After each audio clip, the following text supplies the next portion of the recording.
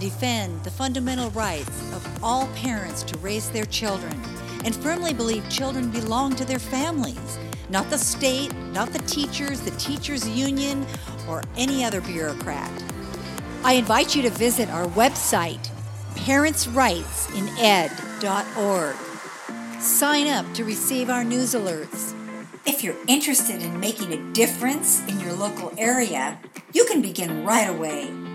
Parents' Rights in Education has a free, turnkey, grassroots opportunity, and we're looking for parents in every school district to join our efforts. Visit our page on the website titled Join Us. Fill out the information there, then take a look at the chapter affiliation agreement. All you need to do is fill it out, sign, and return to us. Once received and processed, you will be contacted. That's it. Together, we will stop the erosion of parents' rights in education. Hey guys, welcome to the show today. I want to bring you up to date with the situation in Newberg, Oregon. You may recall our program on September 7th. That was about 2 months ago. Those Newberg school board members, the new majority that took over at the beginning of the school year this year, have really caused a stir in the town of Newberg. They're jumping up and down and they're having a fit. Actually, I don't know what they expected. Certainly they were expecting this. So what took place just this week was the firing of the school district superintendent, Joe Morlock. You know, the 2021-2022 school year started off with a new board, and the board was elected in May of this year. The majority shifted from a far-left radical viewpoint to a centrist one. I mean, really pretty much centrist, I would say. And Dave Brown, Renee Powell, Brian Shannon, and Trevor DeHart are committed to restoring classroom attention to academics, not politics. And one approach would be to clearly define what banners and flags shall be displayed on campus. They recently passed a policy to require only the United States and the state flags to be on permanent display on school property. Well, that ignited the minority attack against Brown, Shannon, Powell, and DeHart. I'm calling them BSPD. They are the Fearless Four. Activists, school staff, and administrators have been involved in questionable activities, including the coordinated campaign to put pressure on BSPD, board directors, employers, to fire them. In addition, they went against the policy and determined to remove the United States flag from classrooms. All images and videos that we refer to here and in the news alert that's coming out were produced by the district, by the school district. This is a video of the meeting. And these activists, we can't make this up, you guys. The stuff they are doing is just unconscionable. At the Newberg School Board meeting on the 9th of November, Superintendent Joe Morlock was terminated. Although no official cause was provided, Morlock has an at-will contract allowing termination at any time for any reason within 10 days advance notice. The terms of his employment contract provide for 6 months salary and benefits, severance. The vote was reported by various news outlets, such as KGW, with a short article posted by Destiny Johnson, and the Coin article by Coin6 news staff. Both of those were on the news, and we have links to them in the show notes. In addition, an independent local journalist, Carrie Martell, is reporting from another viewpoint, and he has created a new news outlet in Newburgh. It is called the Yamhill Advocate. Now, Yamhill is the name of the county. Way to go, Carrie.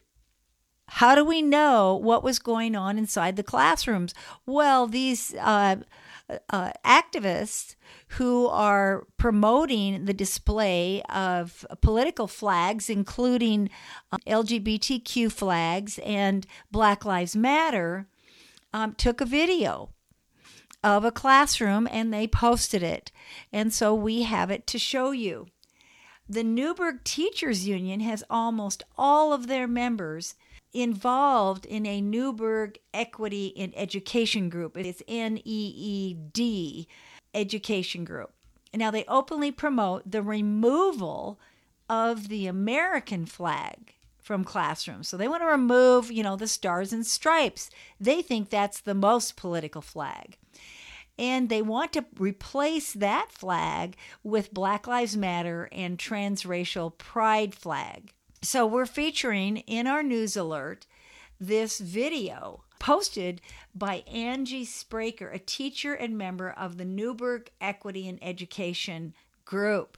It's a private Facebook group, and it shows that many classrooms currently look like this is under the Superintendent Morlock's administration and in violation of an Oregon Revised Statute, procurement, display, and salute of flags. We are finding that many school districts are in violation of the law. They'd make it up as they go. So you can actually see the classrooms and how they are displaying all these other flags and not the United States flag. Now, don't you think that's rather disrespectful for a government school that is paid for by yours and my tax dollars as well as others? And, we expect certain things to be taking place and not the promotion of political organizations and agendas. So on the 6th of November, in defense of the minority on the Newburgh School Board, on the 6th of November, there was a fundraiser held for a recall petition to recall Brian Shannon, a conservative member of the Newburgh School Board. So they've created a PAC and they're raising money. A drag queen show was held at Chehalem Dance Academy for the purpose of raising financial support for a political campaign to recall Brian Shannon, school board director. Now, this dance academy is owned by a woman by the name of Kristen Stoller. She married into the family of Stoller Winery, and she is using her position amongst the wine industry in the valley, in the Willamette Valley, to promote her political ideas. And she's claiming that all winemakers agree with her. And you and I both know that's not true. She's putting a lot of pressure, shaming people, etc. The top billed performer of the event was A.J. Knox, a current Newburgh High School student. And we have videos of him performing. During the dance and lip sync performances, the queens, the drag queens, removed their robes, revealing underwear, or one might call it lingerie. Audience members threw cash at them, as one would at a strip club. And there are photographs of that taking place. So this is not hearsay, it is fact. You can actually click on an image of a gathering of the performers and watch the drag show that they themselves produced and posted on Instagram. Also included in our news alert, and this is one where you just got to see the pictures, guys. You're not going to believe it until you see it. You will see a link in the show notes for this entire report. I'm looking at a promotional poster that was produced and displayed on Facebook all over the place, and it talks about this event. And they featured at least 3 drag queens, including Lilac, Bouger Cherry, in Devlin Lynn, Phoenix. And they say, bring the money, honey. The Queens love cash. Saturday, November 6th, 5:30 to 8:30. Only 100 seats. This show is free and also a fundraiser for the Recall Brian Shannon. Wow. Well, there will be more reports about Newburgh. What is going on in this small town, which was very conservative? And we need to be paying attention to the what I call the Fearless Four. These 4 conservative board members, they are not backing down. They are not giving up. They are not going away.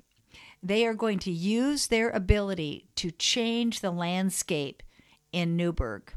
Newburgh was in the past well known for a private Christian university, George Fox University. This is a school where a lot of conservative families sent their kids because they could depend on the education being academic. We don't know about George Fox. We're not going to report on this university. We're reporting on the Newburgh public school system in the city of Newburgh. In addition, the city was also known for and boasted the number of churches that were active in the city. Again, it was always a lovely, quiet, rural, conservative town.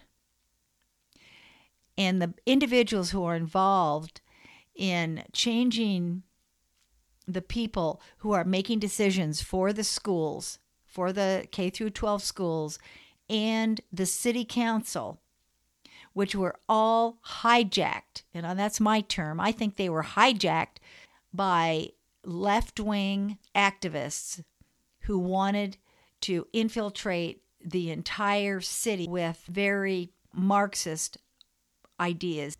This could and is happening all over our country. Small rural towns whose citizens are focusing on being self-reliant. In many cases, they own small businesses. They're farmers. They're into agriculture, or they sell insurance. They are productive citizens in their communities.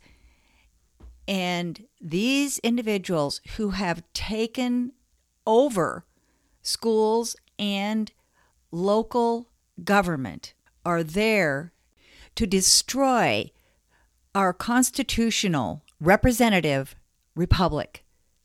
Period. That's it, guys. And they are doing it. So when we ask the question, well, what can I do? We're watching our federal government under attack as well, aren't we? And we think, oh my gosh, this is huge. There's nothing I can do. Well, you and I know that is absolutely not true. We need to pay attention to what's going on in our own communities, and we can never take our eyes off our government again. Please consider sharing this podcast link with your friends. You can just send a link to the website where we produce the podcast, and they can see the list of all of the different podcasts that we have available. You can listen to any of them at any time. We'd love to have you join us. Please fill out the form on our website called Join Us. Oh, and one last thing. Would you be willing to support us financially? We are a 501c3 tax-deductible nonprofit organization. And that means that you can take a tax deduction for any amount you give. I encourage you to join the 12 by 12 Club. That's $12 a month for 12 months. If you do that, you will receive a complimentary parent guide as long as supplies last. Go to our website, parentsrightsined.org, and click on the donate button. Thanks so much for joining us and helping us do